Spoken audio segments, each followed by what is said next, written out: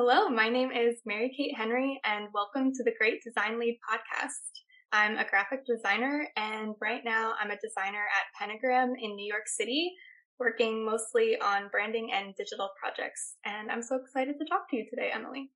I am so excited to hear your voice again because it was so I guess a little backstory on how we know each other. We're from very similar, like, nearby towns.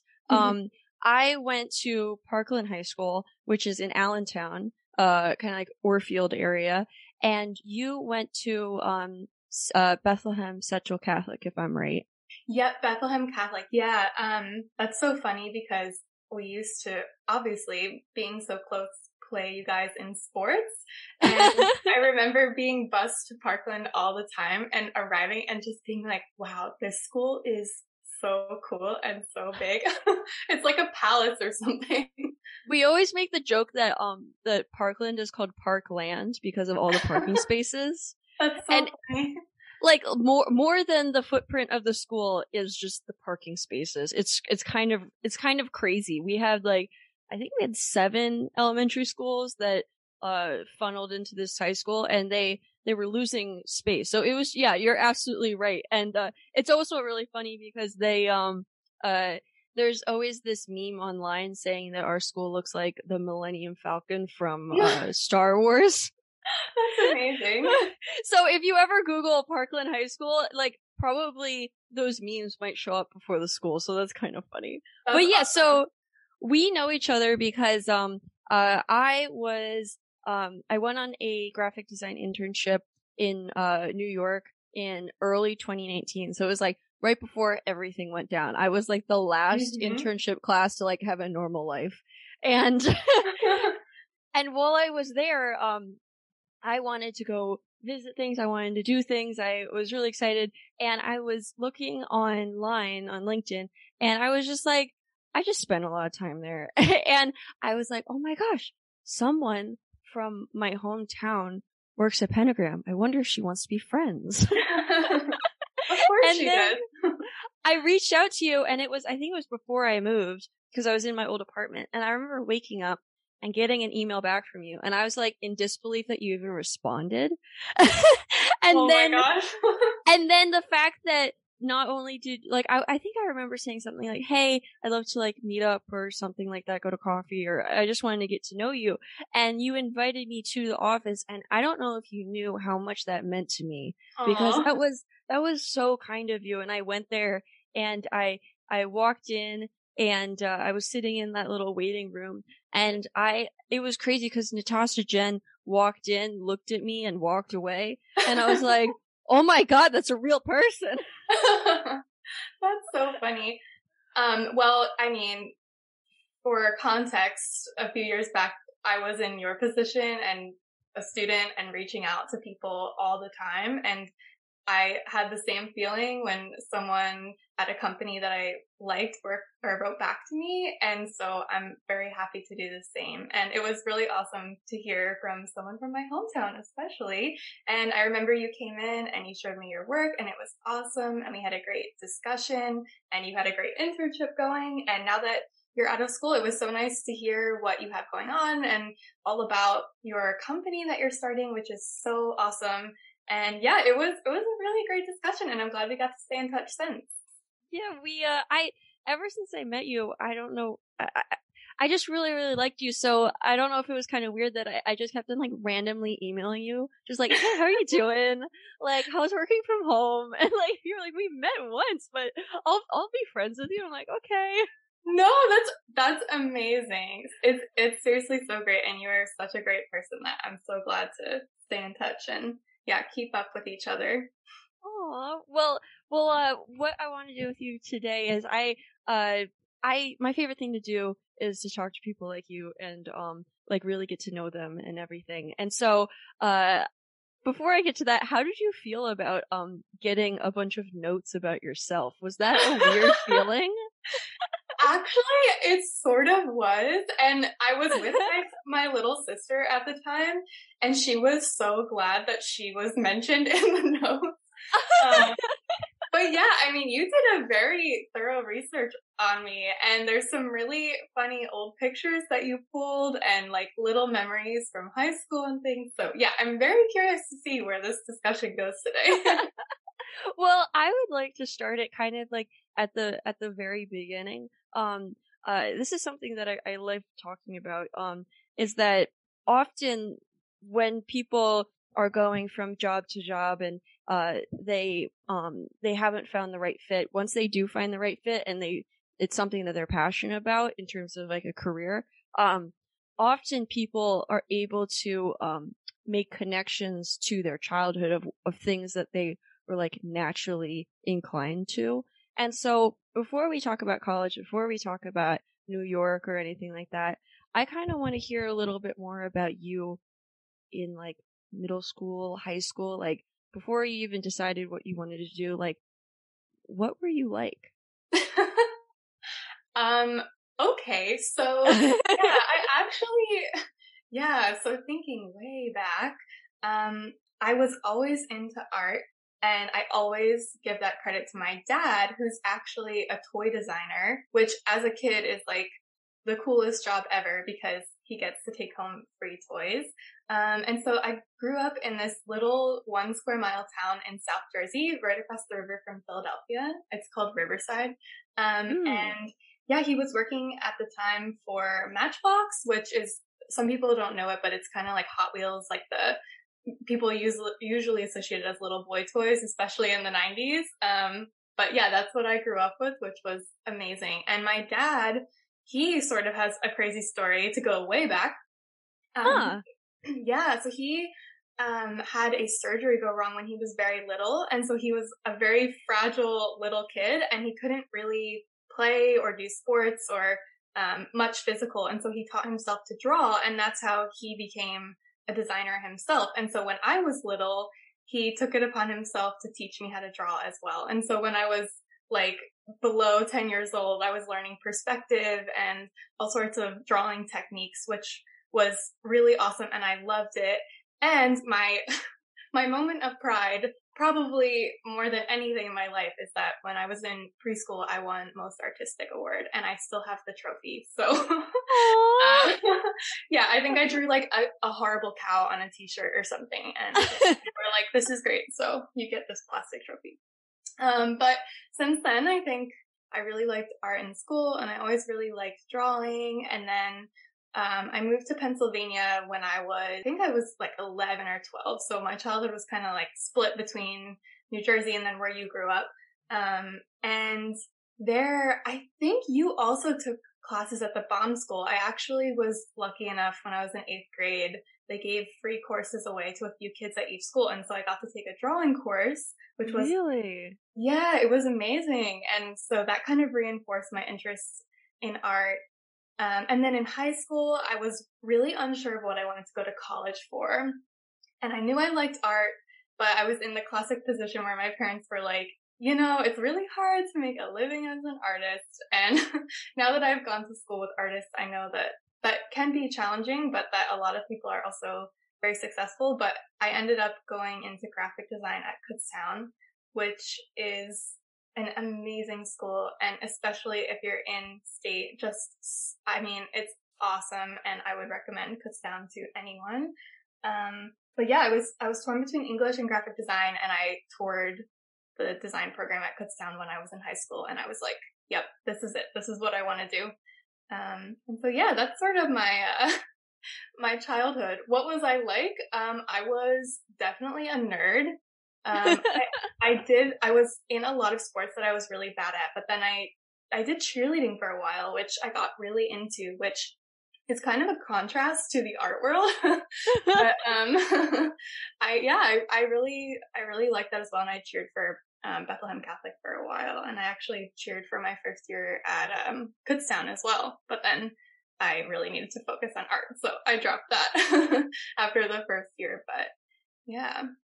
That's so interesting. And so, your dad sounds like a really interesting character, like Yeah. in his career and everything like that. Like, my question is, and this is always like a fun question that, I think about in like my own life is how did you go from like uh kind of more traditional art, sketching and things like that? Like, who told you about graphic design? Because that's not something people know about until they figure it out.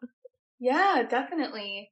I want to say my dad did know about graphic design. He was working with graphic designers a lot. And for that, I was lucky because I think a lot of people, especially parents, typically don't know what graphic design is. And so or even like guidance counselors, it wasn't, especially a few years ago, as common, of something to recommend to students. So I think my dad might have mentioned it, and then like a lot of people from Kutztown actually go to Crayola where he works now. I don't know if I mentioned that.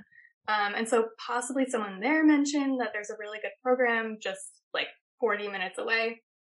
So I think that might have been how I ended up being exposed to that. But yeah, I mean, I fell in love with it, and I actually didn't know how to use Photoshop or any of the software until I started school, which is one of the great things about Kutztown. Your whole first year is pretty much hands-on art, like painting and drawing and color theory. And then you take, I want to say like one Photoshop class. And then after that year, you really dive into it. And so I was lucky I didn't feel very behind. But yeah, it wasn't until college that I got exposed to software. That's really interesting. What was do you remember how you felt when you first started using the Adobe programs? Because when I first started, and I said this once before, but I took a computer art class at the BOM School of Art, and that was the first time I figured out what Photoshop was. I thought it was so cool, and I managed to get a copy of it, and I started going through these books. They were like these square Adobe sponsored Photoshop books that had a CD in the back page. It was like, wow. Kids now would probably not know what I'm talking at all about, but I would do that, and I would I don't know why I did this, but I would Google a picture of Kim Kardashian with makeup and Kim Kardashian without makeup, and I would put them side by side and try to make the two images look the same. Wow, interesting. I mean, that's a good exercise because you're doing probably like very subtle, natural shifts to a face. So yeah, I mean, good for you.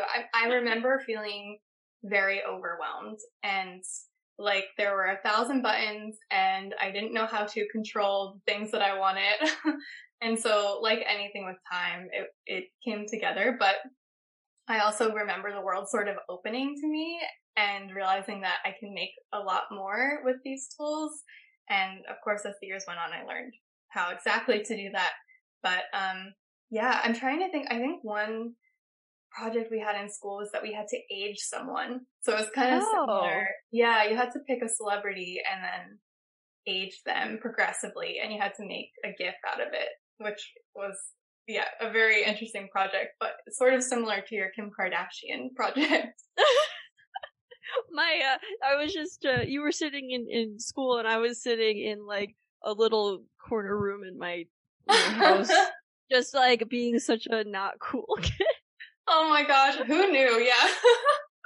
But we're doing something similar. Yeah, so I want to hear a little bit about Kutztown because I like obviously I knew about Kutztown growing up in the Lehigh Valley. And a lot of my friends went there. Like when people would graduate from my school, I know this is like a regional thing, but a lot of people would go to Penn State, Pittsburgh, and Kutztown. Those are like the big schools that people that I graduated with went to. And then I went to Drexel because I was like super into the whole like internship co-op thing. And I noticed so many user experience designers, graphic designers that were doing really, really well were all coming from Kutztown. Like it was really fun. Like recruiters I was talking to in the design space. Like I told you, I think I got connected to you because you were also connected to Nellie Ortiz, and I met her once, and I thought she was so cool. I don't know if she even remembers me to this point, but I remember hearing like she went to Kutztown, and I'm like, this school must be really, really good, and like, what are they doing differently from other schools? So I'm just curious, like, what was your time there in your classes like?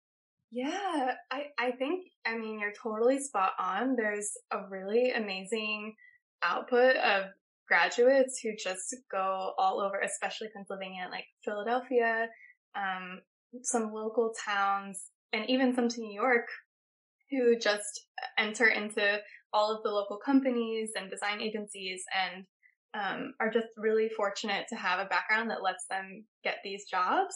And I think a lot of companies now look for Kutztown grads because the program has been going for so long. And there's people like Nellie who were ahead of me who are sort of getting jobs and laying a foundation to then want to take more Kutztown grads. And Nellie is amazing. I actually worked with her at an internship at the Kyle David Group, which is a technology design group in Allentown, and they were so much fun to work for. That's so interesting. Yeah, and I went to middle school with her little sister Libby, and then I went to college and high school with Nellie. So yeah, I've sort of crossed the Ortizes quite a bit. But yeah, Kutztown is so, I mean, it's just so wonderful. And I think in contrast to a lot of other design schools, there's a real sense of like openness, and it's kind of out in the middle of nowhere.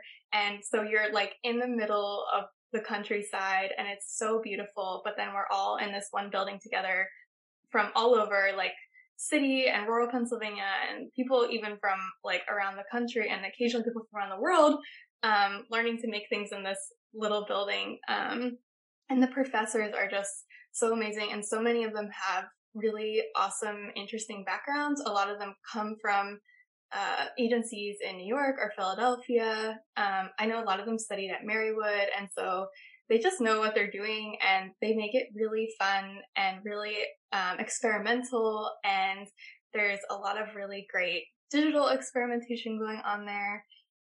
And so, yeah, I mean, Kutztown, it just really set me up for a really great future. And yeah, I'm trying to think what else there is to say.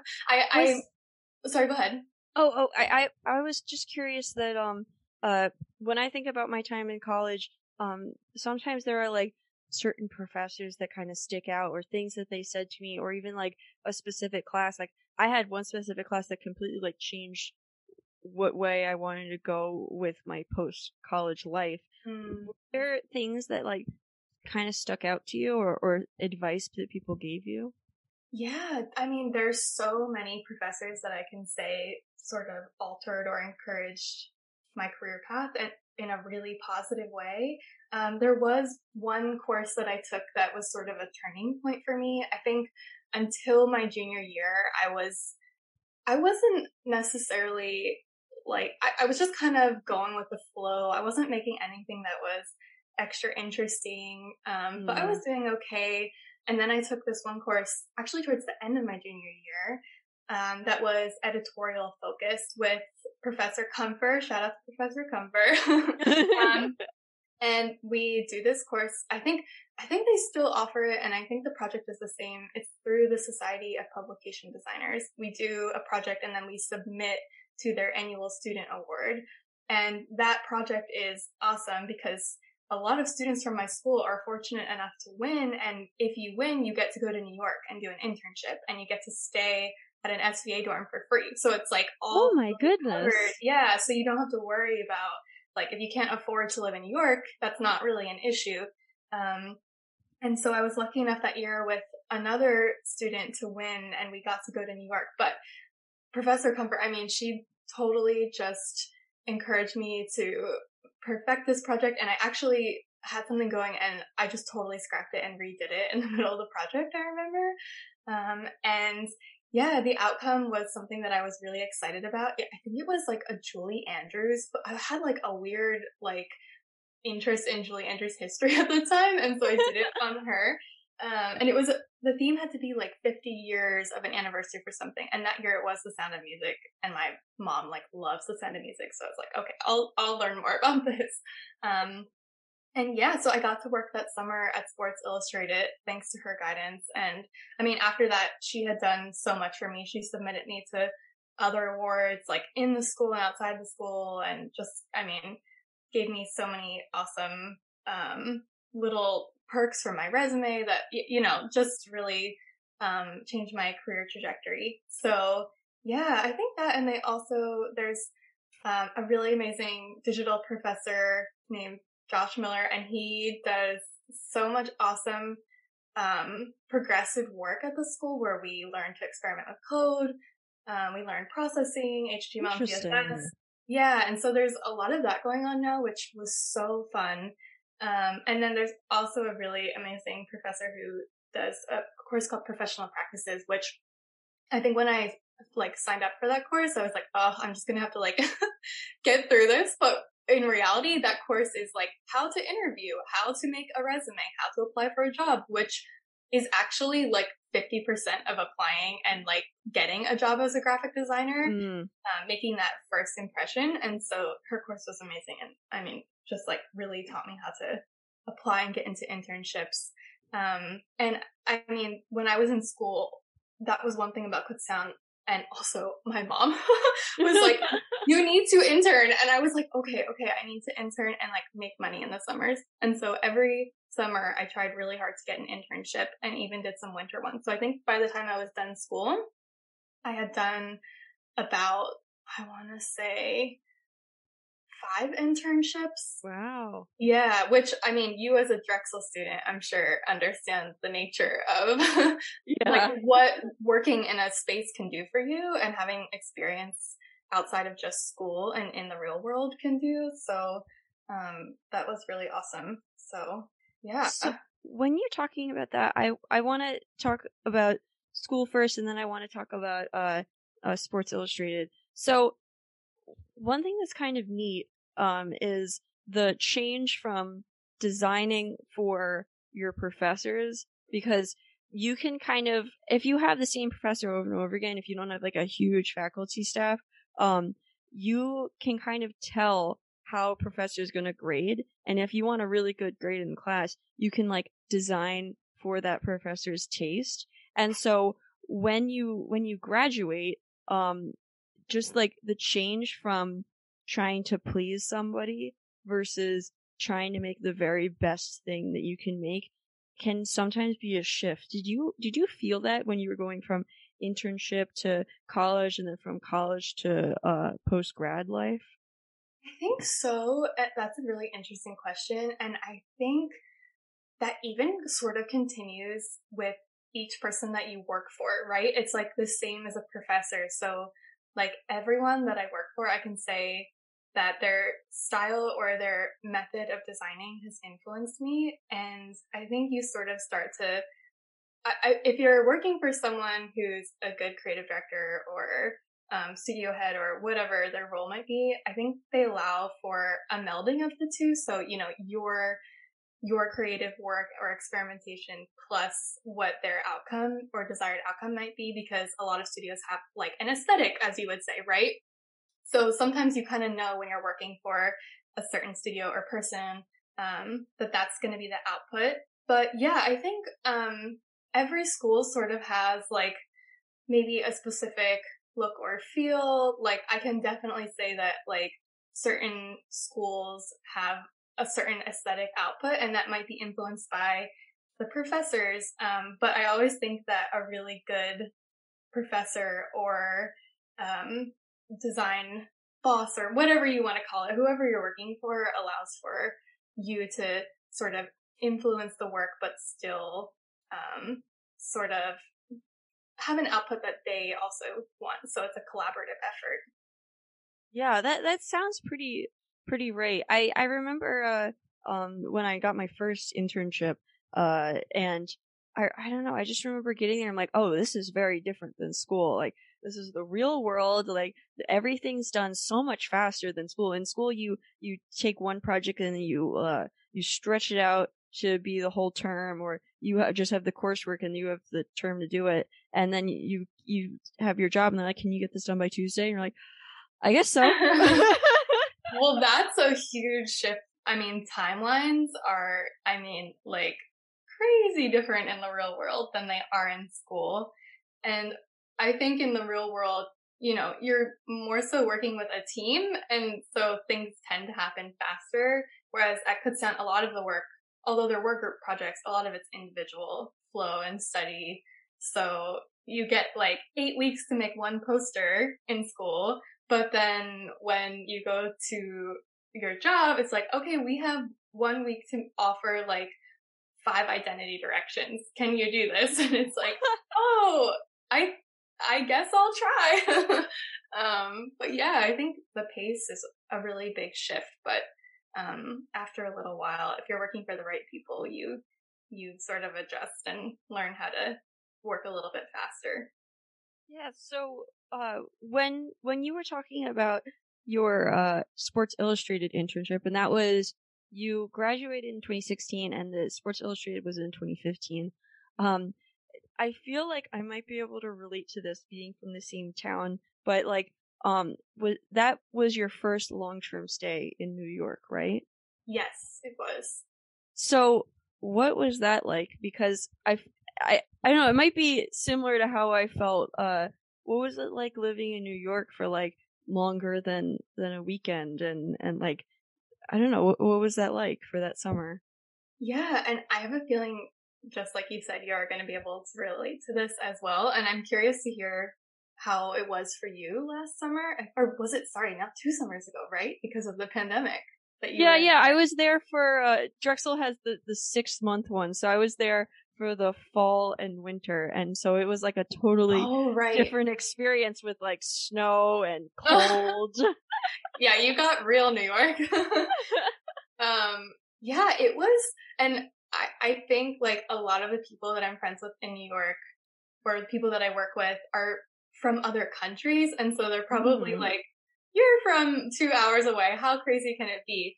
But especially going from Kutztown for 4 years, which is in the middle of just like farmlands, going to New York it was definitely shocking for me, and it definitely took a lot of adjustment. But I'm glad that when I was there for that internship and for the first time, there was sort of an end date to it, right? So it wasn't like I was going and I had no idea when I would leave. It was like, okay, you have a 3-month time period here. Do what you can with it, and then you get to go back to this like cozy little like quiet farmland area. And so it was really awesome to go there and experience New York. I mean, there's nothing like it, and of course people say that all the time, but there really isn't. And the energy I just craved, and I think it was good that I had a break back at school between, but I knew that I wanted to come back and be a part of the design world here, just because it didn't feel quite like anywhere else. And I mean, I think I've always been like, you're gonna do this for a few years, but then, I personally don't prefer a city to somewhere a little bit more rural, but just like everyone else, I seem to not be leaving, so we'll see what happens. But yeah, I was so lucky that SVA donated these dorm rooms, because I would have never been able to afford living in New York as a student unless I was working alongside like the internship or something crazy. But yeah, it was awesome. And I was lucky that another student from my school came who was a friend, and we were Did you room together? We didn't. We actually, okay. It was crazy. Like SVA had this dorm that it's now a hotel. It used to be a hotel, then it was a dorm, and now it's a hotel again. But they're like these little individual rooms. It's like super small. And so we had our own room, but we were on the same floor, so we got to see each other. But yeah, it was awesome because it was on like 23rd Street, which is definitely a very central area, easy to get everywhere. So we were just like living in the heart of the city, and it was a really awesome summer to explore museums and work. And I actually, Sports Illustrated, you only work 4 days a week, so I had extra time to explore. Yeah, I had like Wednesdays off or something very weird. So yeah, it was really cool. But yeah, the internship itself was really great. I chose it. There were 3 magazines offered to me, and I chose that one, but I didn't know anything about sports at all. And this is like my most embarrassing story. Well, probably not most, but one of my most embarrassing stories is that LeBron James was coming into the office that day, and I didn't know who he was. And everyone was just like what? You work at Sports Illustrated and you don't know who LeBron James is? Did you And see him? I didn't actually. I think he was in like a specific, because the floor is huge there. It was like the whole width of the building. But I remember people just being like, okay. Wow. But yeah, it was really awesome, and I was really into editorial design at the time, so it was great to get a magazine under my belt. That's so what was it like working there? That, I mean, you were at Crayola before, but Sports Illustrated is like a whole nother level, like fast paced, I'm guessing. Like I'm guessing you were working like the Adobe programs, maybe Adobe InDesign. Like, what was it like? Yeah, so it was almost all in InDesign, unless we were doing like spot illustrations or graphics, then we would use like Illustrator or something a little bit more flexible. But I mostly worked on sections of the magazine that were consistent, so like ones that appear in every issue. And I got to work with two amazing mentors and supervisors, and I mostly actually worked on like converting that section of the magazine to digital. So they also have like an iPad output version of, or like an app driven version of the magazine. Oh, okay. So we had to make it interactive. So like you could click on things or like do voiceovers. And so it was a lot of like adding little interactive elements to the magazine, which was kind of interesting.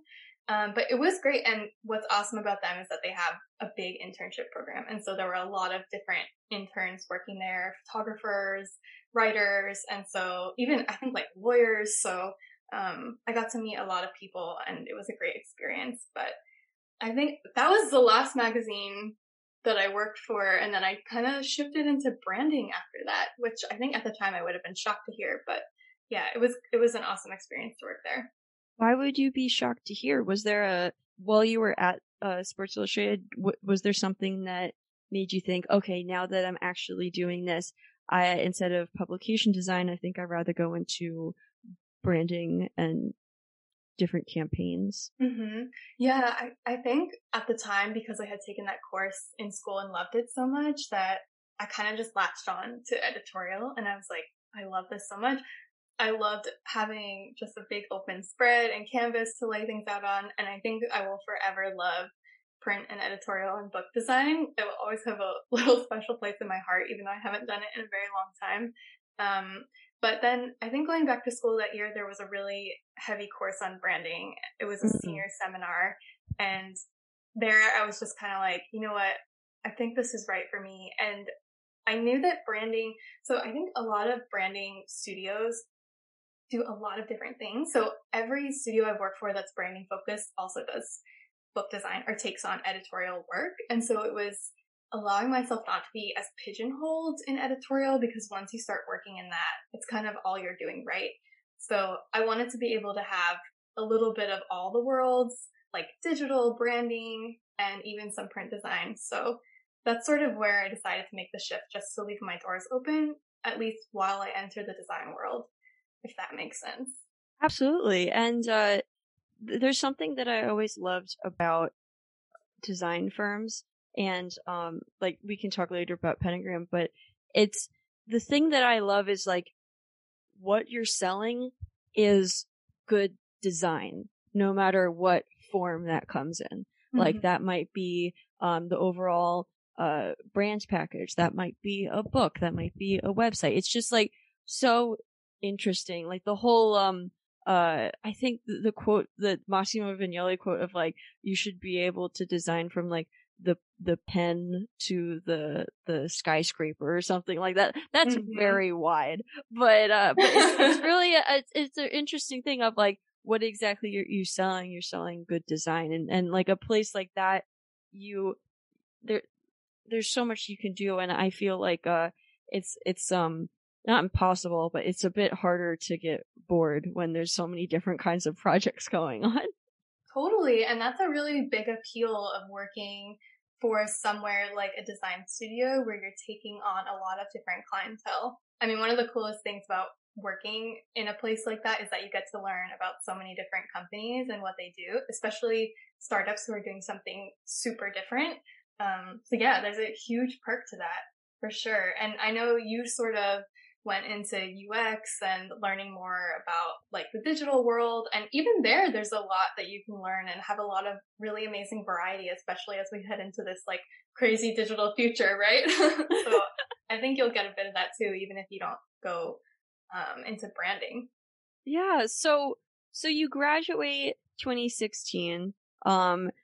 What was that time like for you? And I'm curious if you were excited about graduating, because for a while I wasn't excited about graduating because I didn't know what I was going to do. Like I wasn't sure if I wanted to go into graphic design, because there's like I was starting to get super interested in user experience design and web development and stuff like that.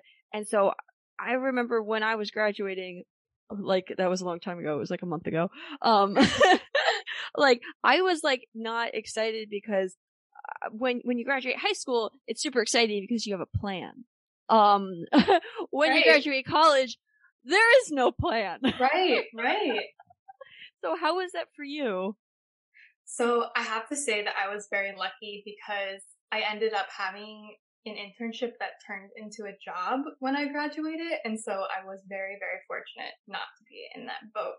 But I know a lot of people who were there, and the only advice I can give from someone who was fortunate not to experience that is just time and patience, and don't be hard on yourself if things aren't working out right away, especially now when we're in a pandemic and when companies are struggling, hiring is challenging. And so it's really like it's not you, it's me situation. But that eventually things work out, and it's very hard. I mean, you're right. Like when you leave high school, there's a plan set up for you. You're probably going to college, or you're probably going to learn a skill, or you're probably trying to look for a job right away. And so with college, it's different. You're like expected to be flung into the real world. And if you don't have something ready to go, it can be really scary because you might need to be financially independent at that point. So, yeah, I think just being patient and applying and reaching out to people, that's something you're very good at. Just connecting with people, even if they're not hiring, is just like such a useful thing to do, because you never know down the line if someone could be hiring for a different role that might be fitting for you in like September. So yeah, I think so. For me, Kutztown basically does this thing where you have to choose one quarter of your senior year to intern somewhere, and it's a credited internship, which I think is kind of like how Drexel does it, but it's for you, it's longer term. Ours is only like 3 months. So I chose that the final quarter of my senior year would be my internship. And I kind of did that intentionally because I knew that the chances of me being hired would be higher if I was basically doing like a seamless run right into the summer, if that makes sense. Yeah. So I was like, I'll just wrap up school, get all of my portfolio done, and then all I'll have to do is focus on this internship. And I knew I wanted to intern in New York, and at the time, I don't think Kutztown had any like direct openings, because what's really cool about Kutztown is that they have like basically a list where they set you up with an internship. Like you don't even have to look. Awesome. Yeah, it's really great. So you can put like your top few of the list and then go from there, and they try to connect you based on like your work or your personality, etc. But for me, I really wanted to go to New York again. And so I think I applied, and this was in the fall, I applied to 40 companies, which some people would be like, that's not that many, but it felt like a lot at the time because I was doing so many courses and then emailing. And I was like, I don't know if I would recommend this to people really, but I was cold calling places. Like I would just call up like, probably. I like that. Yeah. I mean, I would call up like Pentagram, which honestly probably wouldn't work, but I got very lucky with one company. So of all 40, only one company got back to me, and they were Avec, and they were a small studio on Canal Street in New York in Chinatown. And they were like, someone answered the phone. They were like, you know what? Actually, just come in and have an interview. And I don't even know if they were looking at the time, but I went in, I like got on the bus, Transbridge lines, shout out to Transbridge. And I went up, and talked to them and it went really well and they took me on for the internship. So like in a few months, I would have been able to go and start interning with them. And it was a women-led studio, which I loved. And I have like forever friends from that studio and I'm so grateful for the time I had there.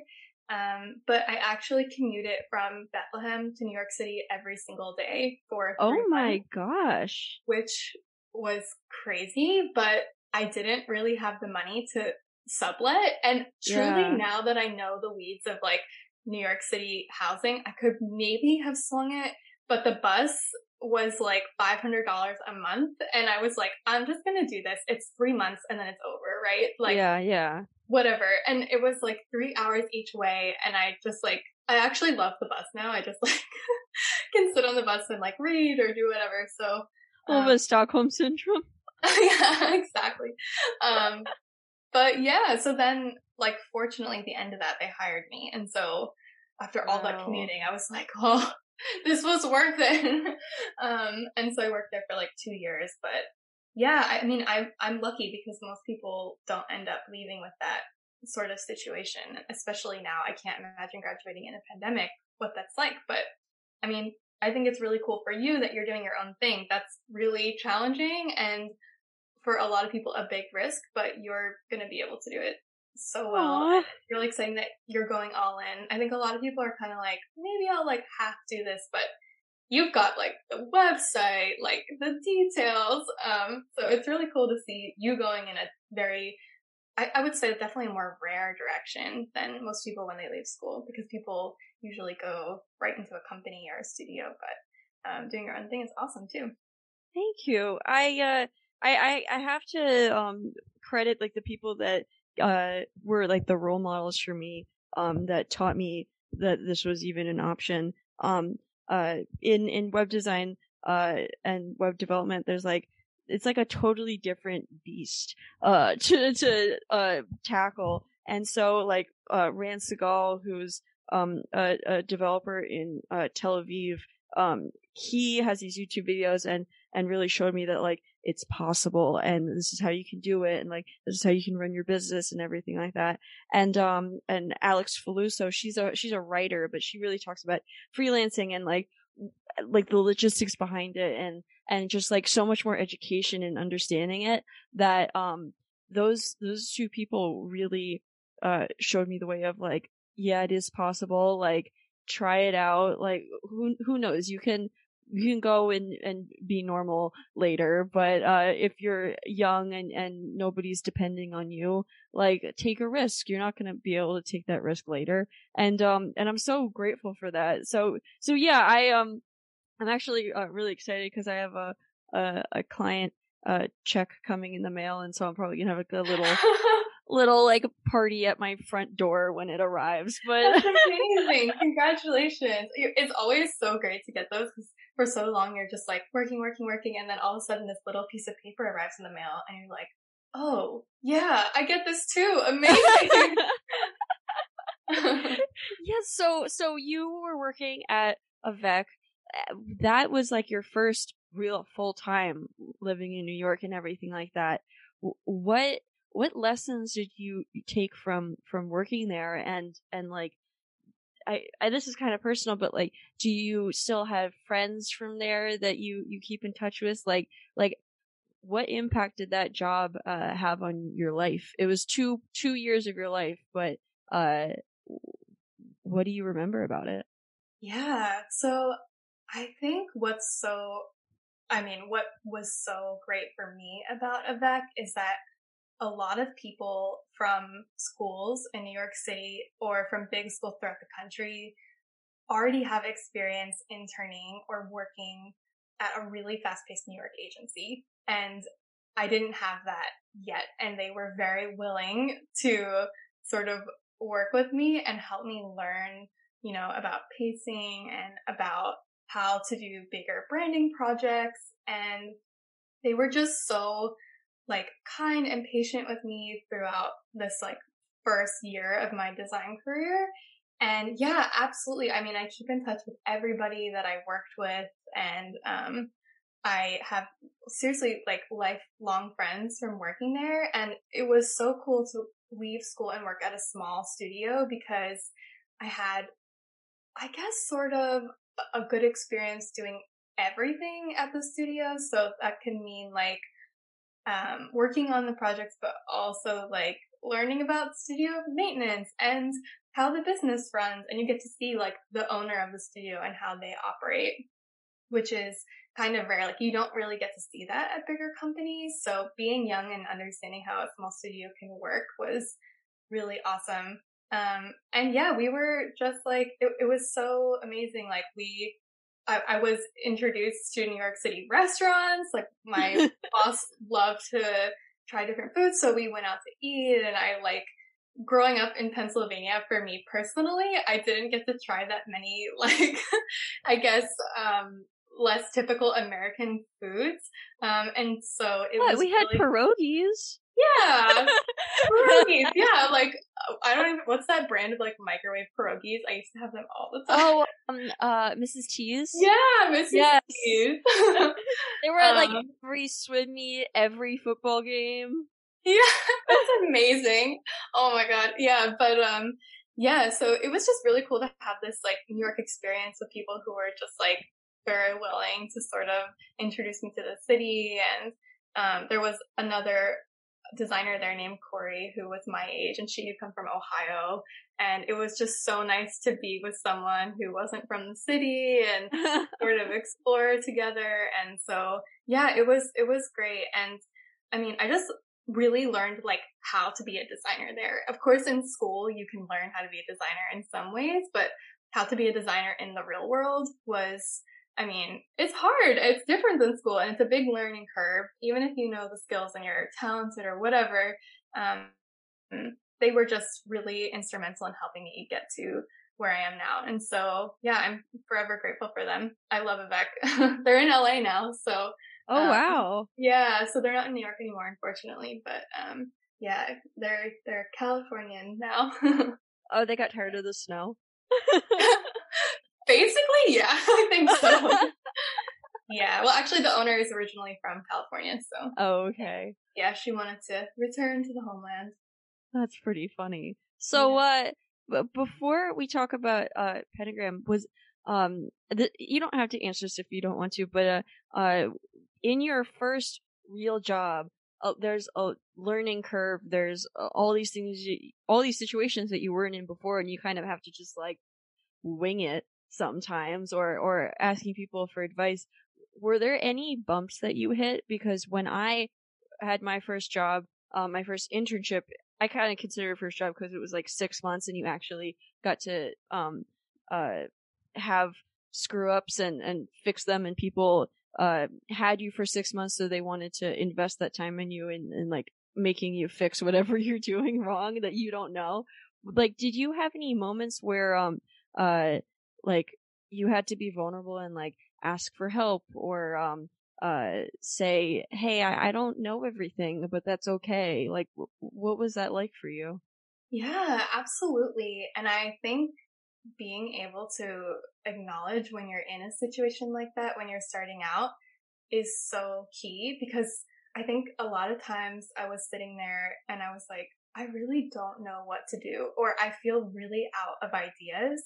And I think that's normal when you're starting out. Like now I can be in a design situation and say, oh yeah, like 5 years ago, I would have been really, really stuck here. But experience sort of lends itself to opening up more and having, you know, a little bit more of an idea of how to handle situations. But yeah, I mean, absolutely. And it's really hard when you're surrounded by really talented people and you just see them solving problems and coming up with solutions really fast. And maybe you're working on the same thing that they are, and you see them come up with just like the most amazing thing. And you're like, oh man, I really missed the mark.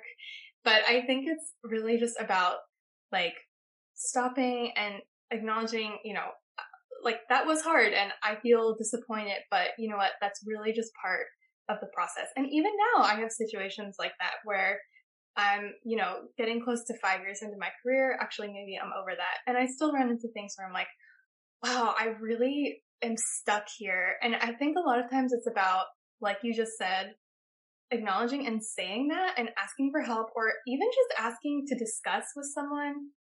Like, one of the things that I missed about the office here is just being like, hey, like, to a designer or an art director or whatever, can you just like look at this and talk about it? Like, am I going the right way? But I think the best thing you can do is just try your best. If it's something that you don't think is right, still try it. It might be an unexpected solution. And yeah, just giving it your all, even if you know it might not be the right thing, and then talking to people about it or trying to figure it out with other people.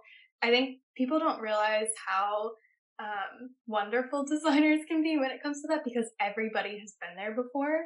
And so mentors and even peers, I think, are more than willing to understand a situation you might be in that's tough and try to figure it out with you. And even just a 5-minute discussion sometimes can just like open the doors massively and get you to where you need to be in terms of like figuring something out. So yeah, there were a lot of times where I felt really defeated, or like I didn't do the ask properly, but I think everyone knew that I was trying my best and that I was okay at taking the feedback, even if it wasn't good, even if it was like, yeah, this isn't right, or you didn't quite do this right. I think it's about, when you leave, just stopping and saying, okay, I'm going to learn from this and move on to the next thing, which, you know, you always say that, but it's easier said than done. So, yeah, definitely vulnerable moments. I feel like that vulnerability has a lot to do with like humility and being brave to actually say, hey, I need help, or like, I don't know what's going on right now. Because I've been in meetings before where they were saying a bunch of stuff and I was like, I don't know what any of this means. Yeah. You're all using like inside not inside jokes, but like inside terms. Like, I have no idea what that abbreviation means. Can you please tell me? Yeah. And it makes you, I think, like from like a employer, a manager perspective, it makes you a lot more approachable for them to course correct you, and I think that makes you more likable if you don't have this this ego or this kind of like barrier when people try to say, hey, you might not be doing the right thing, let's do this instead. Totally. Do you think so? Yeah, and I mean, ego is just the worst thing that you can come in with, especially when you're young or you just graduated or it's your first job. Like, nobody likes an ego. And I see it a lot, and I think it's because people are worried that they're gonna be wrong. And like, that's sort of, it's just like how people react, I think, to different situations, but people are afraid of being wrong, and so they put on an all-knowing face. And that just doesn't really fly well when you're working with someone for the first time. So yeah, I think what you're saying is totally on point. Just stop and ask. Like, they had to learn it at some point, and there's a lot of design lingo, and there's a lot of specific processes that people have when you go somewhere new. And so it's about stopping and asking, and people are almost always more than willing to help and explain or work with you. Absolutely. And so you're at Avec, and you're coming up at 2 years. It's from the way that you're describing it to me, you enjoyed your time there. You love the people that you were working with. What in you decided, this has been a really great experience, I learned so much, and I was nurtured here in my first job, I'm ready to do the next thing? Like how did that come up? Did you see the opening at Pentagram?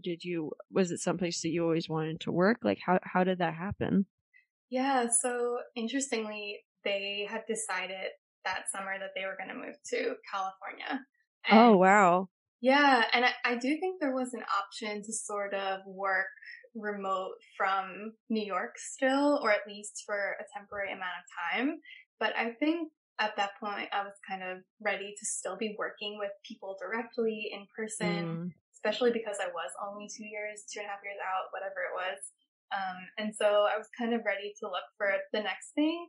And I got very lucky. I wasn't actively looking, but I had, like, through, I think, 2 people, someone had mentioned an internship at Pentagram. And even though I was 2.5 years out of school, I would not recommend taking an internship after, but like a lot of people, I was very excited about Pentagram. And so I was willing to sort of take this like internship level job again. But It was thankfully, almost like taking a step back, kind of, to take a risk. it is. And I mean, it's hard because internships are usually less money. So, I mean, I would have had to have figured it out, but thankfully when I went, the people that I interviewed, who are currently the people that I work with, they were like, you have experience, you should be a freelancer, which was just like amazing. And so I interviewed with them like while Avec was still like 3 months away from transitioning to LA. And then very quickly it all sort of worked out. And I think I had like 2 interviews there, one with the design team or like a few people from the design team, and then Eddie, who is the partner that I work for currently. So, if that's how that happened, what was your first week like? Just super curious. Like, I remember when I walked into that studio when you invited me there, I was like, holy, this is a real place. Like, they actually like eat food here, and there's posters, and like these are their offices. I went down the stairs with you and I just saw like what to me seemed like a sea of designers, and I was like, whoa. And so if that was how I felt just being there for like an hour, I can only imagine like what it was like for you just in that first week. Yeah, I mean, thinking back, it was a really crazy first week. Not necessarily in the sense of the work, but just like the feeling of walking in there, because I mean, I never ever imagined that I would work there, and this like crazy interview scenario just like worked out. I was so lucky. And so I remember going in like wanting to be so early and like be so on my game, and like I was actually brought on to work for a company called Color & Co., which is a company owned by L'Oreal, and they do hair dye, but what's cool about them is that you can like call in and have a consultation for free, and they'll help you determine like what sort of hair dye is best for your hair in its current state, which is really cool. And so I was helping them out with this project, which they had already branded, but they needed to execute a lot of different like little assets. And so the first thing I worked on, I think it was a conditioner tube, which ironically literally just launched like a month ago, and it's been really 3 years. Yeah. I mean, obviously I didn't work on it for the whole 3 years, but yeah, I was like, we gotta rush this project. It's gonna be fast. And I'm like, oh, 3 years later, there it is. But yeah, I was like, oh my gosh, like all of these people are so like, they're working so well. Everything on everyone's screen is so beautiful. I was very intimidated, and I was sort of ready for people to be very like intense or very, like I kind of assumed people would have an ego, but I actually found that people are just so nice there, and I've made so many good friends. And a lot of people that work there are my age or like living in Brooklyn. And so I was very lucky to make just like so many amazing, humble friends. But yeah, I was like on my game. And then fortunately, after that, I really wanted to be put on another project so that I could continue working there. And I got to work on a project for Lululemon, which was our client at the time. And I was the sole person on that project, and I was coming in at like 5:30 in the morning for a month because I was so afraid that I would mess up. And I would like arrive at the guy at the Starbucks like knew me. I would arrive there, get like a juice and a coffee, and just like go in and like work like as much as I could before people got in, which looking back was so unnecessary. Like I did not need to be doing that. That was just like me trying to overcompensate for being afraid that I was like not quite up to speed. And I will say, like when I started there was a lot for me to learn. Like I was not, I wasn't as fast as the other designers, and I just like didn't understand the process solely because I was new. So it was just like learning how Eddie works, how the team functions. And so I was trying to sort of like keep up. And then thankfully after a year there of freelancing, I was hired full time. And now I work on a bunch of different projects, which is amazing. So I was very lucky to work there, and now I'm not going in at 5:30 in the morning anymore. In fact, I arrive probably at like 10, which is our start time, which is awesome. That's amazing. Yeah, it's a very New York thing. I found that people start that late. But yeah. So that's sort of the intro to Pentagram journey story for me. That's interesting. So that was kind of like how your first period of time was. And if you don't want to talk about this on the podcast, it's fine. I'm just curious.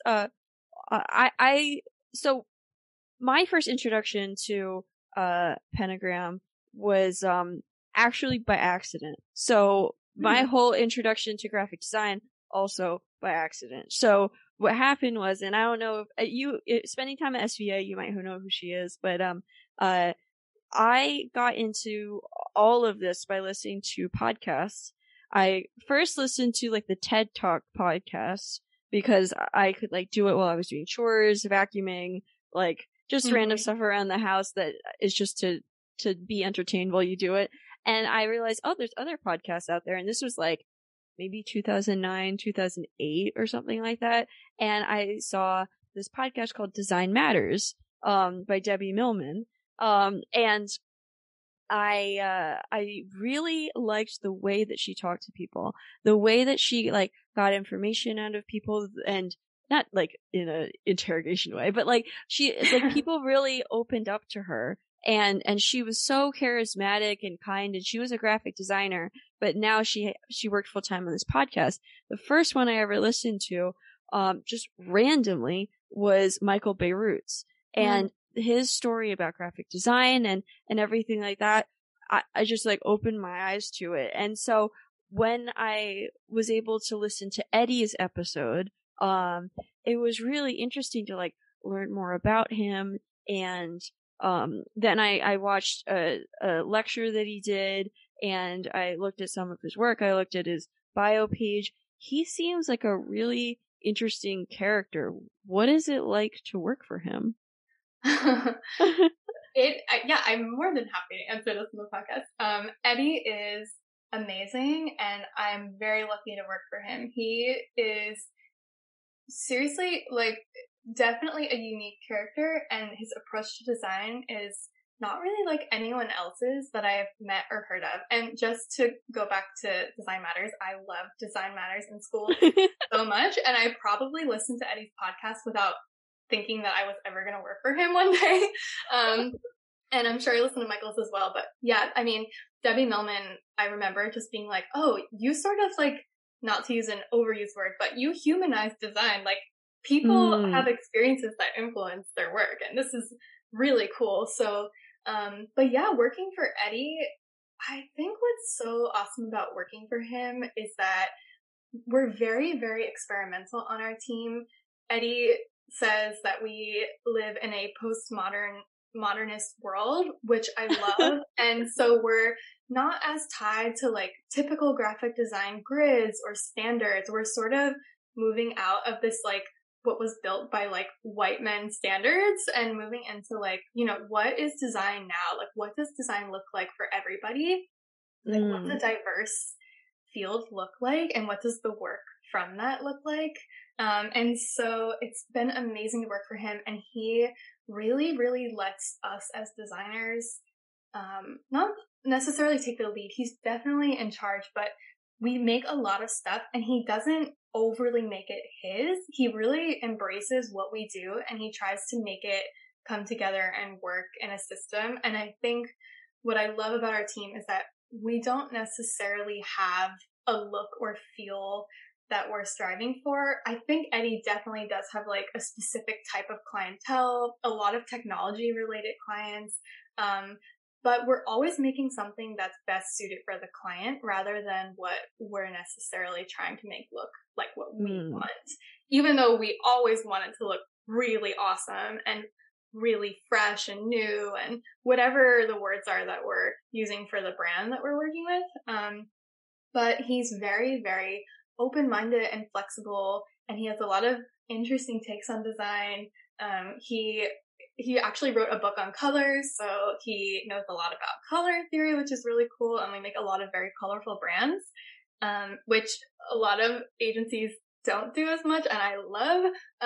So yeah, it's really awesome to work for him. And a lot of his team members have been working for him for a very long time, in contrast to a lot of the other teams at Pentagram. And so it feels like we have a little family dynamic, and everybody knows each other really well. And we always have really awesome interns coming in and out. So yeah, it's been a really amazing journey. And what's so great about him is that I never feel like I'm stopping pushing myself or learning. And I think even the most experienced people on the team can say that. We're always trying something new or pushing typical design boundaries.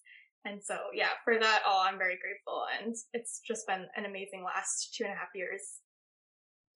I love the sound of your voice when you say that. Like, the you're like so excited and happy and like, you sound like inspired.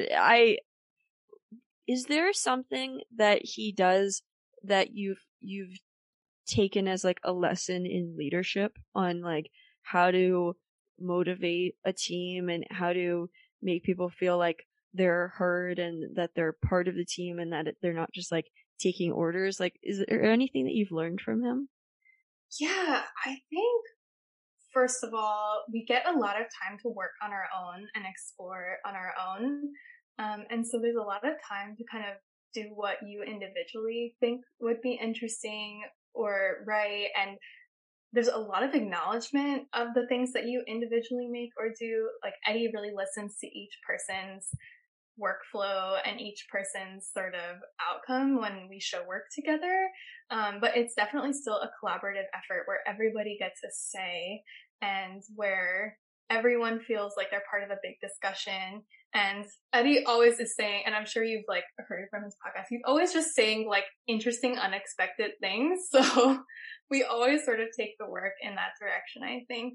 But yeah, and I think his leadership style, I think there are a lot of design leaders who can be very intense or put a lot of pressures on their team. And we really, like Eddie really doesn't make that happen. I always feel like we're going to work together to make something rather than I work for you to make, you know, whatever you need at all times. And it feels very much like he is the boss and he has the final say for sure. But it feels like he wants to work with us to make something together, which is just like the best thing about working for somebody, especially when you're young. You know, you get a lot of time to actually design and make things that might be acknowledged or used. Like we've had interns make logos, which is so awesome and crazy, but like you can be like still, I don't know, like 20 years old in the middle of school and like Eddie will acknowledge your work as much as the associate partners on our team, which is really awesome.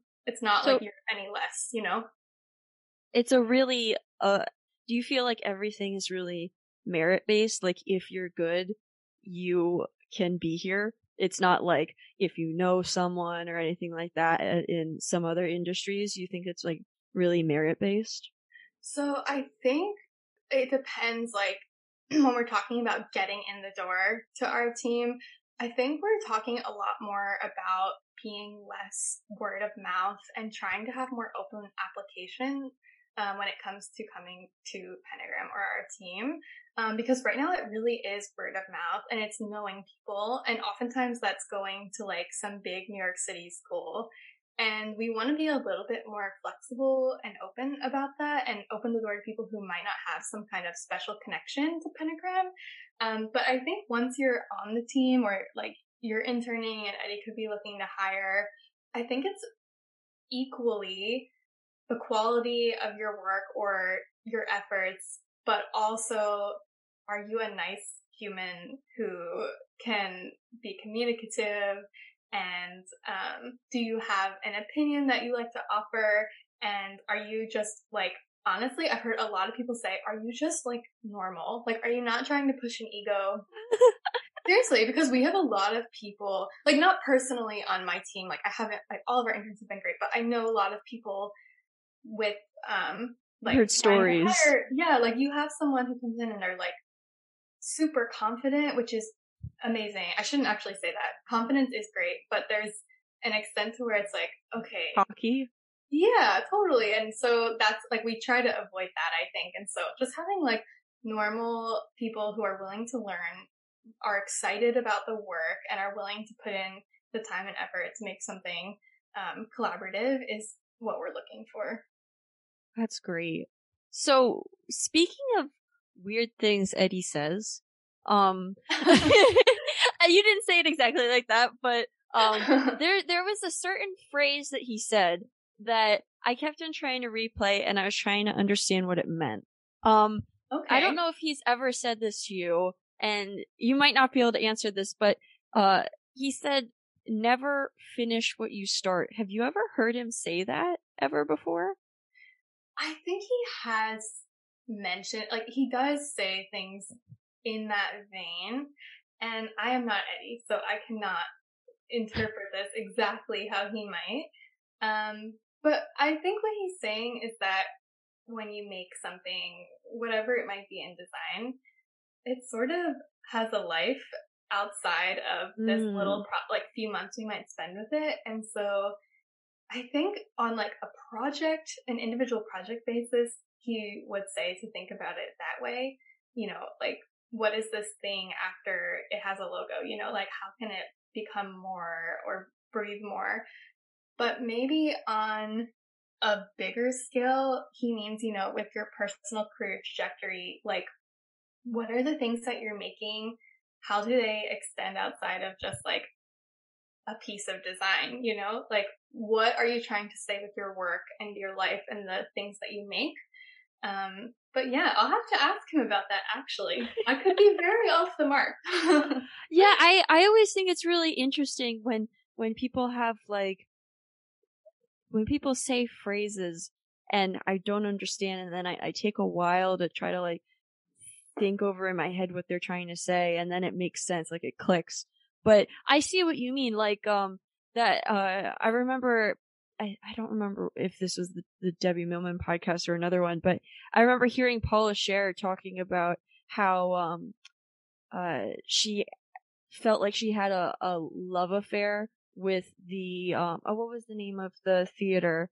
The Public, yes. And she and how she would constantly like trying to tweak and adjust and making it work. And what I get from it, from the way that you described it, is like just always like never just being complacent with something just because it's done, and like understanding there's a boundary of like, I finished this project, I'm handing it back. Like, deadlines exist for a reason, but like being really curious in finding different ways to look at something and always improving, because you from 10 years ago might have had one way to solve a problem than you now. So that's kind of how I see it, but I'm gonna be curious if you actually talk to him and he has a totally different meaning for it.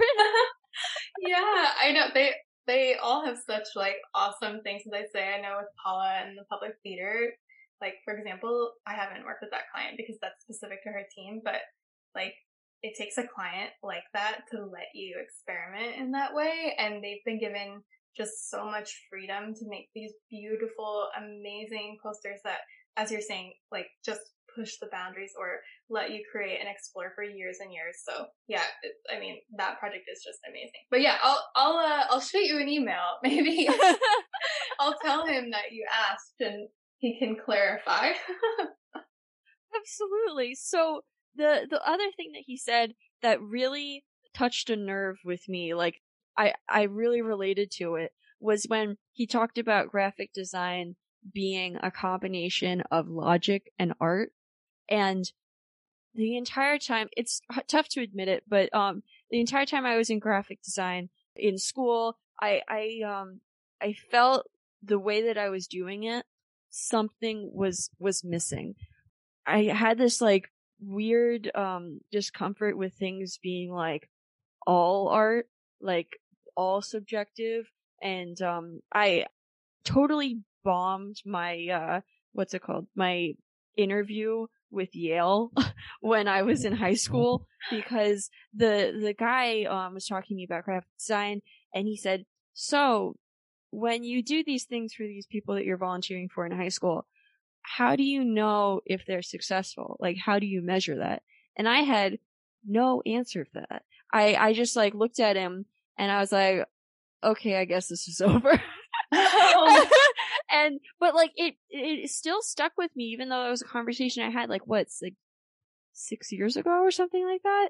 And the way that he said it, like it's a combination of logic and art, that's exactly how I felt when I started going into web design, because I got introduced to like usability testing and like having your decisions be like more data driven and doing a lot more to try to find evidence for what you do. And you can do that with testing, with graphic design. And like, I mean, that's not exactly what Eddie was talking about, but when you think about that phrase, like graphic design is a combination between logic and art, like, what do you think of when I say that? Yeah, well, first of all, I can see why, if that's up your alley, you would fall into things like UX and UI, because it definitely is logic and thought heavy. I mean, you're literally thinking about like where to place things so that they will function at their maximum capacity, right? And also awesome that you had an interview at Yale. That's impressive, even if you couldn't answer the question.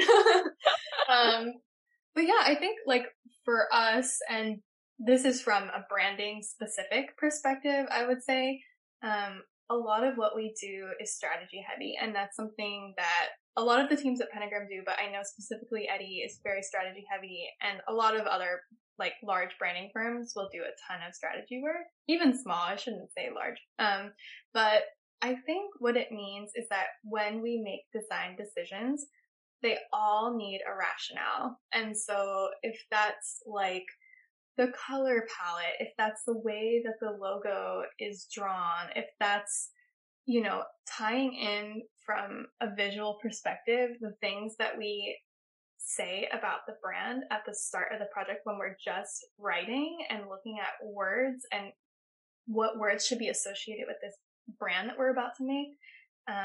How do we ensure that the visuals that we create, sort of what you think of as graphic design, right, tie into that? So that's sort of the logic, right? Like, why did we make this blue? Why did we put this type in this corner? Like, there should be, and I think to some extent, like, you don't need to explain every single thing, but there should be some sort of thought or meaning to every core part of a brand, whether that's your layout grid or the placement of your color palette. Like, what's the ratio of the bright colors you're going to use to the neutral colors? And so there's a lot of that thinking. And when we start a project, we usually hire a strategist that we work with a lot. She's amazing. Her name is Sandra Marcel, and she runs a company called Design Minded. And she's just like so brilliant. And she comes in and we sit with her and we interview clients a lot, and we talk to them for sometimes like up to 20 hours. We'll do interviews. Wow. And yeah. And she's much more heavily involved in that than I am, being a designer, but we basically work with her to come together and say, okay, based on all of this and what this brand is saying they want to be and what they have been in their history, how do we define now what they will be as we go through with this rebrand? And so that can mean like literal individual words, like what are your brand pillars, as you call them, like the things that you say that you are at your core, or what's the way that you write? Like, how do you say the things that you want to put into the world? What's your personality? Are you friendly? Are you sophisticated? Are you luxurious? Whatever. Those are like very basic words.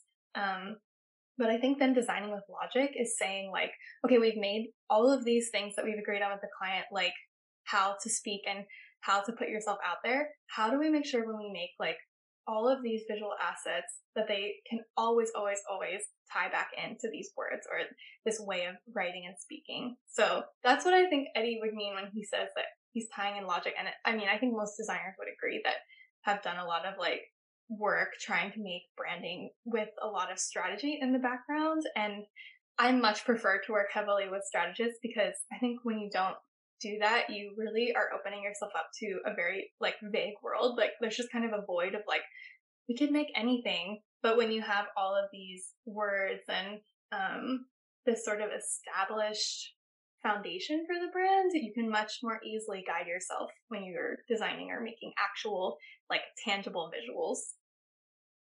When you're talking about this, I imagine like I used to like look at people's brand books because I think they're just really beautiful a lot of the time, especially ones that are done by places like Pentagram, as well as I don't know, I just like looking at like the PDFs online and stuff like that, and it's like there's so much work that goes into that of like just slowing down and just thinking like, what do you guys want to do here? Yeah. Like, cause sometimes people have been just like running so fast and rushing into things that like they hadn't reevaluated that question in years of like, what's your purpose here? Like, what do you want to project to your customers? Who do you want your customers to be? Like, these are all questions that I had to relearn when I moved into web design of like what's the goal of this site? Like, how do you get people to come here? Like, all of these different things that are really important, and just slowing down and thinking about the things that woman works with you on. And it's just, I don't know, there's just so many different things when it comes to like copywriting and color theory and I don't know, just general organization of like how the business functions. That's so interesting to me to tackle before you even go anywhere further with that. So I think that it's so neat that you guys work with her, and that I'm guessing that makes a big impact on the success of your projects. Yeah, it really does. And I think it gives clients a lot of comfort because like you're saying, they might not have asked themselves these questions in years, or they may have never asked themselves these questions, or if they're a new project or a new brand or whatever it might be, they might have to sit down and actually think about defining these things for the very first time. And so, yeah, I mean, a lot of it really, a lot of what we do really leans heavily on that work, which is not something I expected in school. It's definitely a really nice way to sort of go into projects and basically design. So we talked about you with your toy cars. We talked about you in high school going to Kutztown, your internships at Crayola and Sports Illustrated, as well as all the other ones that you've done during that time period. We talked about going to Avec for those ridiculously long like bus rides, working there, and then going to Pentagram when Avec moved to the other side of the country. I kind of want to talk about some of these passion projects that you have going on, because they sound really interesting, and I don't know where they were on this timeline. But at least I saw that you go back, and I might be wrong, you go back to Kutztown to like run these events, and there's like fundraising going on. There was a cheerleading event in New York that was a fundraising event, I'm pretty sure.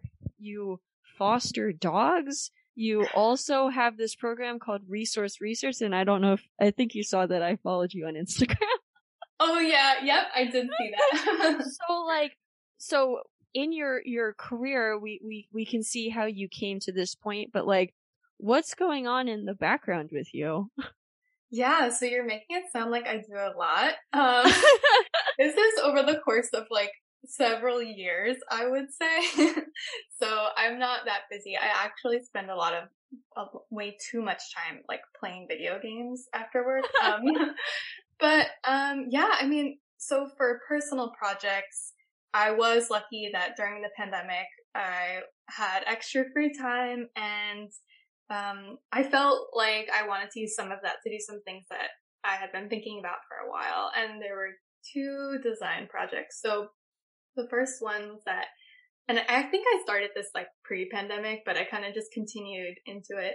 I redesigned books that I had read the previous year just because I was interested in book cover design, and I kind of missed having like sort of a specific canvas, like a specific like white page size to work with and make whatever I want it with. And I liked having, I like stories a lot, and I like designing from like stories and experiences and things that I take in a lot of, and a book is definitely an example of that.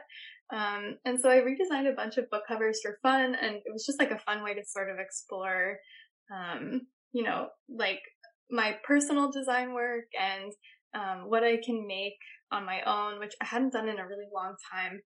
And I was lucky enough to work with Peter Mendelsohn, who's like one of my all-time favorite designers. He does book covers, and now he works at The Atlantic. But he like called me and did critiques of my work, and I was really lucky to get to work with him and some of his colleagues. So that was a really fun project. And then the other one is Resource, which is more recent. And I had like some moment somewhere in the spring where I realized like I really need to start learning about sustainability in design, because I really didn't know anything at all about it. And I was looking for projects that I could reference and ways that I could learn about how to be more sustainable in my job. Because I think that as designers, and a million designers have said this, I'm not the first, but that we have so much control over materials that are chosen and about the way that clients go about creating physical products. Even sometimes digital. The digital world can have energy consumption too, right? So like thinking about that. And I could barely find anything. There were a few blogs that I could reference, but I was like, you know what? A cool project would be just to like create a website that collects all of these things and showcases them and highlights them.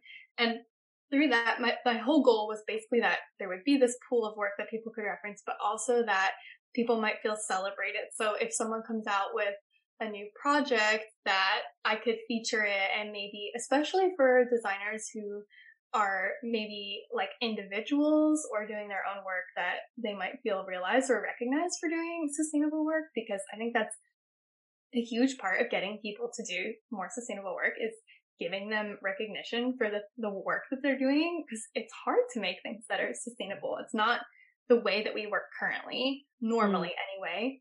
And so I made just like this little site that you can follow, and like an Instagram account that you can follow along for updates. And I try to post one every week, but I'm not always very reliable in that area. So, yeah. And if somebody wants to find it, it's just the word resource, RESOURCE, and then just that word twice. Yes. So the website is, I think it's like resource-resource.co. And then on Instagram, it's resource. So I'll make sure to add that into like the show notes so people can click on it if they're listening. That'd be amazing. Thank you. So you felt like there wasn't a lot of information out there. And so based on like just like a user test or something of me going on the website for a couple minutes and checking it out, it sounds like you post a really neat example of sustainable design. And I was personally interested in the Barbie one. Could you tell me a little bit about that? Just because I saw Barbie and I was like, that's not exactly what I think of when I think of sustainable. So I'm curious about the story.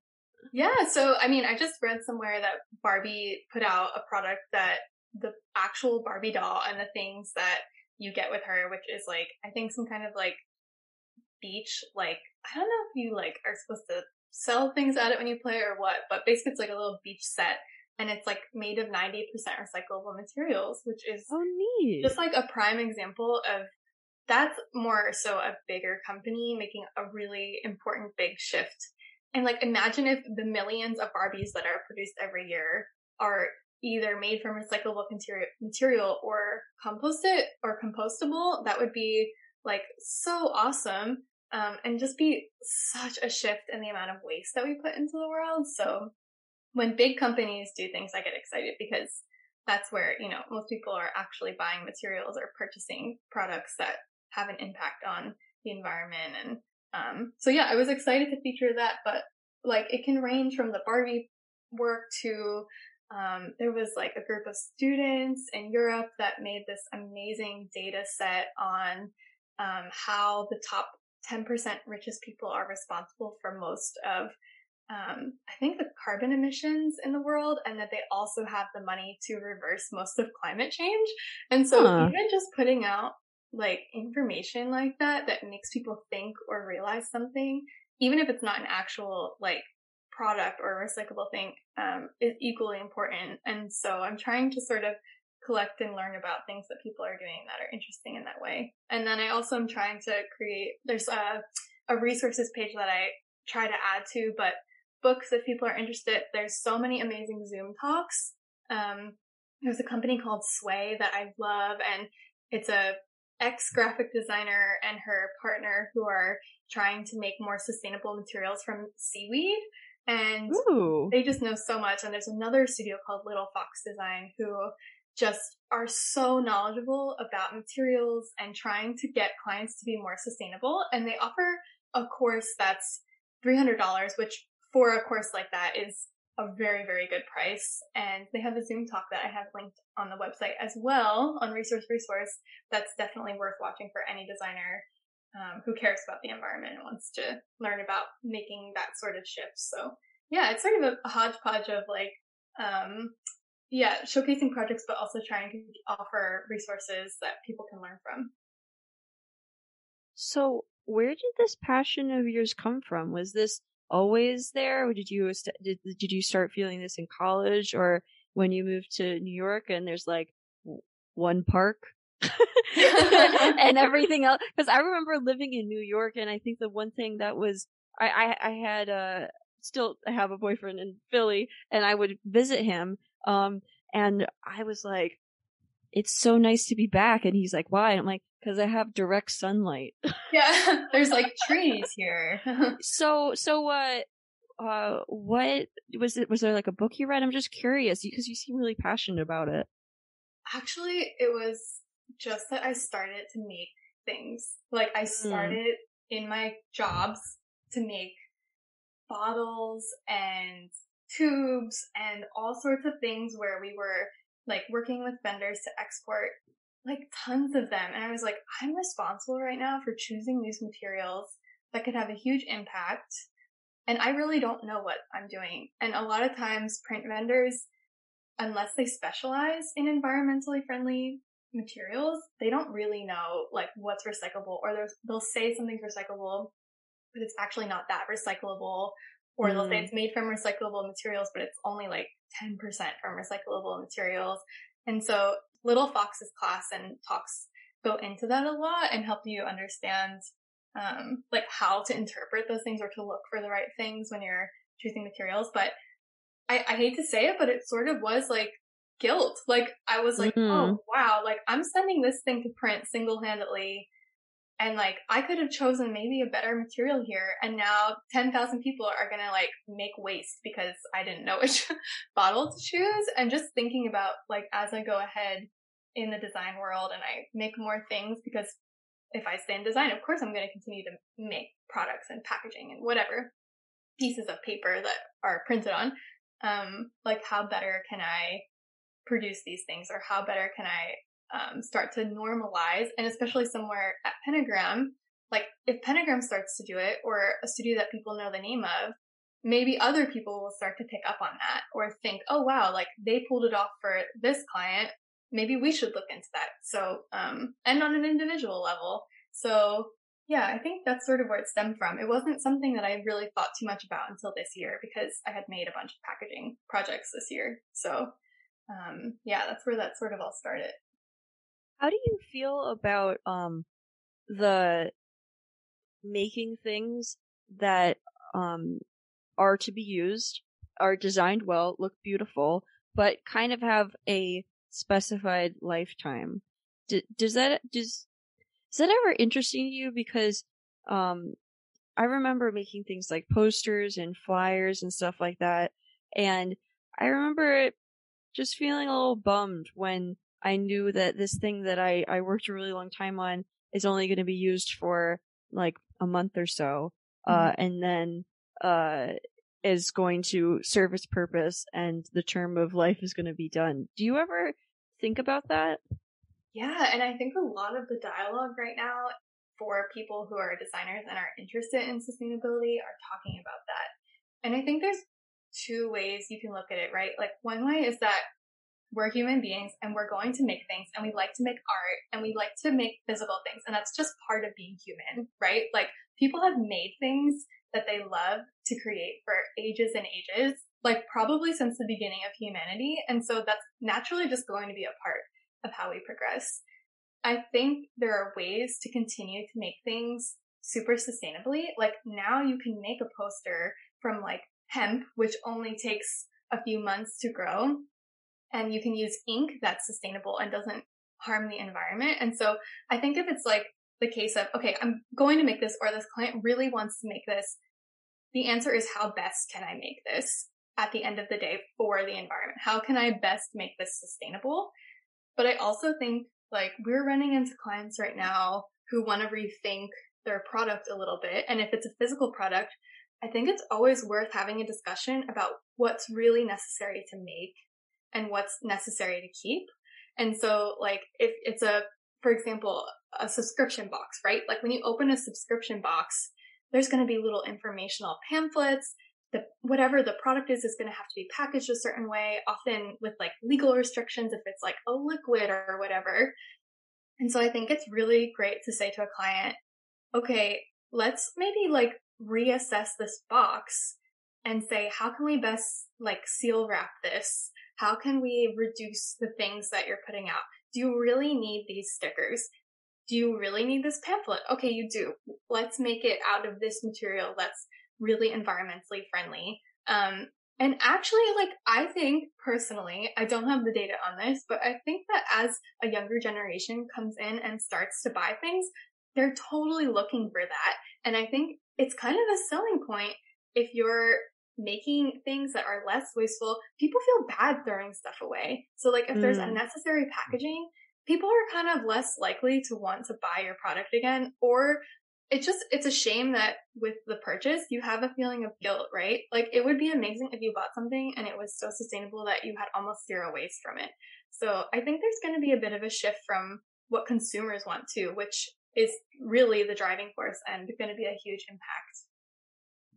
Absolutely. I remember feeling really awkward one time when I went over to my friend's house and her mom was taking some stuff out of this like meal subscription box, and like everything was like pre-portioned and every single thing was like wrapped in as like almost to like a comedic level of the amount of plastic that was being used. And like she was like cutting them all open, putting them into the bowl and everything, and then she had just like this pile of just empty plastic bags, and then she just threw them all out, and I'm like, what is going on? Yeah. And I think a lot of people, especially like a younger generation that's very aware of climate change, and not to say, I think there's people of all ages, of course, that are interested, but I think there's going to be a push to reduce that. I mean, sometimes you buy something and there's more waste than there is of the actual product. And it's like, how did we get here? Yeah. So, yeah. And you like, there's like some people, they feel like defeated because, there's also like this thing of like, sometimes you see, people taking out your trash and they also take your recycling and put it in the same truck, and you're like, no, like and then like a couple weeks ago, I live in Philly and somebody stole my recycling bin and I had to order a new one, and so that happens too. But yeah, so it's all really interesting. I had a conversation specifically about hemp one time, with my friend, Ben Dellen. I had a podcast with him earlier, and he was talking to me about, the benefits of hemp for clothing, and that it's actually like antimicrobial and takes so much less water than cotton, and it's just crazy that people aren't using it. And so we were also talking about tidal energy versus solar energy. Like there's so many really interesting things to talk about and options that aren't really being utilized right now.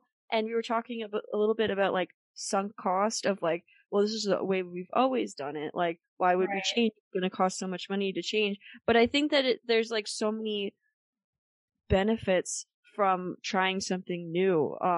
And the way that you're talking about it makes me really excited that, at least in the design world, there might be, more people that are aware of that and educated on it and are willing to be that voice in the meeting that's like, hey, have you considered this? And that might make a huge impact when it comes to production. Totally. And even talking to your company, right? Like if you're working for a design agency and maybe they haven't really thought about it, bringing it up with like your superiors saying, have we thought about this? This could be a really interesting thing to put into our process and something that clients might really value. I mean, it's a selling point. People want to be more sustainable. It's hard work. It's really hard. But I do think as I listen to like Sway and I listen to Little Fox, the ones that I mentioned, it is becoming a little bit more normalized and it's being more funded and people are starting to actually buy these materials and there are so many of them, but it's challenging. It's hard to mass produce things that are made of materials that haven't really been tested, but my hope is that as we move on, the more that designers start to choose these materials or influence them, that they become more normalized and just become the standard. I don't know. I'm excited for how that'll all pan out. Hopefully, well. Yeah. And the other thing that I thought was really interesting about like your personality is that you foster dogs, and I know that's totally different from like your career, your side projects. I just thought that was really cool. Like, why, how, when, how did this happen? Thanks. Yeah. I mean, so I really love dogs, like many people, but I'm not ready to adopt a dog. And I was working from home this whole year and I had heard, I mean, you might have heard this too, but like during the pandemic, dog adoptions went up massively. And even like getting to be a foster for a dog there's like a waiting list. Like everybody was like, I'm home. I want to do something with the dog, whatever. So I, in the springtime, started to look at places and I was lucky I got to foster with this organization called Muddy Paws Rescue, and they're in New York City and they're so great. And they actually rescue, I think, out like 1,000 dogs every year. And they transport them in from other states that are overwhelmed in their shelters, usually southern states like Georgia. I had 2 dogs from Kentucky. Yeah, talk about coming from Pennsylvania to New York. For the dogs coming from Kentucky, they're like, what is going on? But yeah, so I fostered just 2 dogs so far, while I was working at home. And the first one was Princess. She was a little Chihuahua and she was so cute. I had such a hard time not keeping her. But she ended up going to a great home. And then I had a second dog, Monica, who was much bigger. She was an Australian cattle dog. So she's like, her breed is meant to be on like a farm, but she made it work in New York.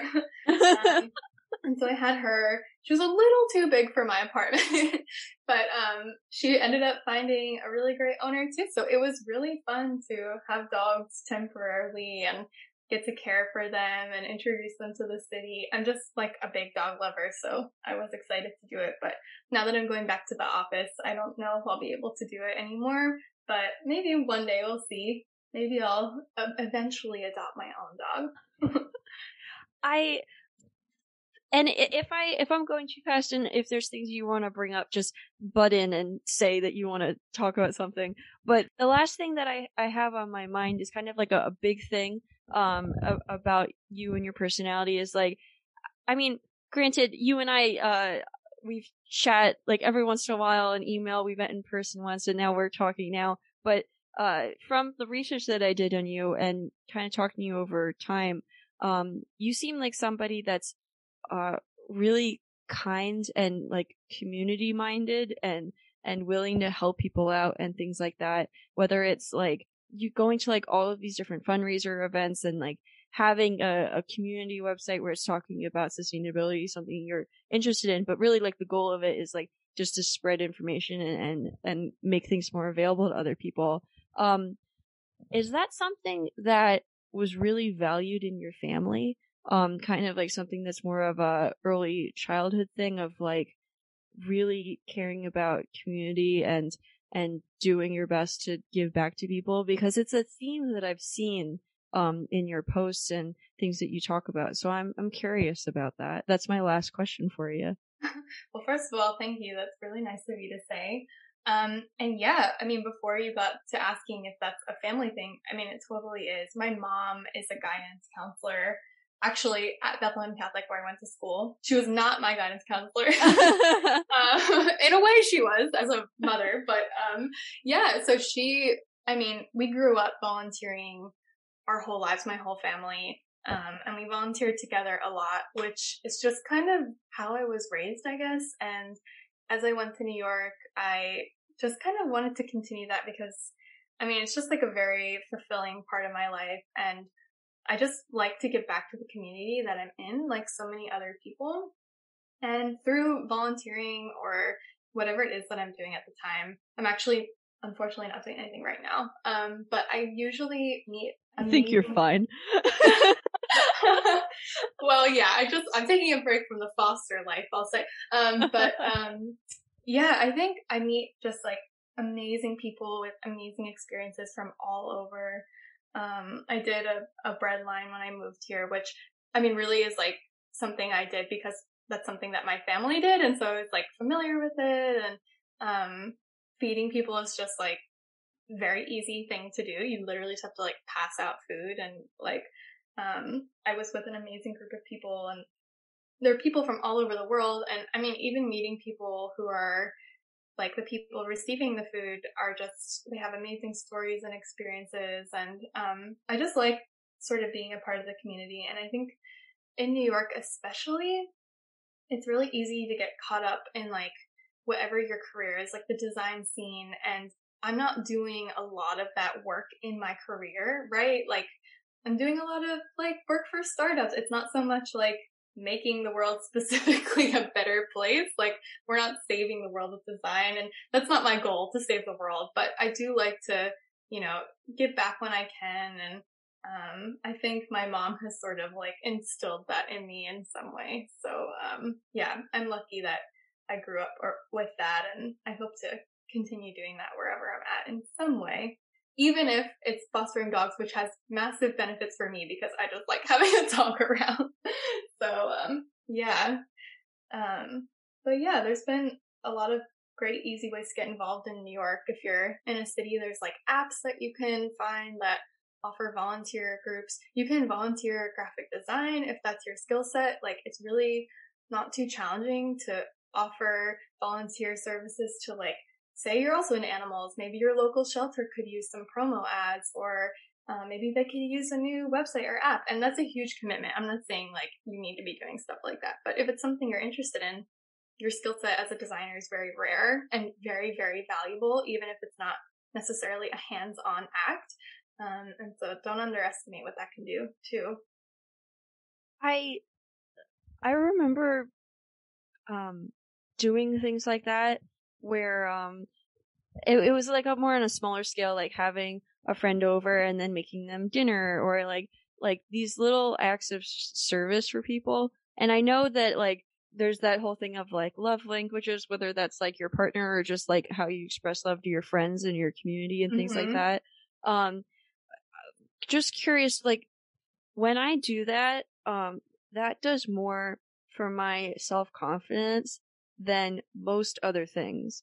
Like somebody taking in like food that I made for them, or like doing something for somebody, or being on the phone with them for like an hour to like talk them through like prepping for an interview or something like that. Like that does so much for me that it's sometimes it kind of feels a little selfish, but like it's I just, there's something about it that's really wonderful. Do you feel that way?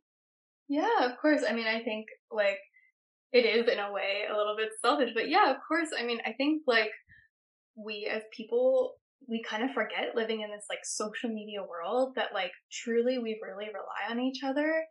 And as like humans, this like organism living on a planet, like we have to help each other out.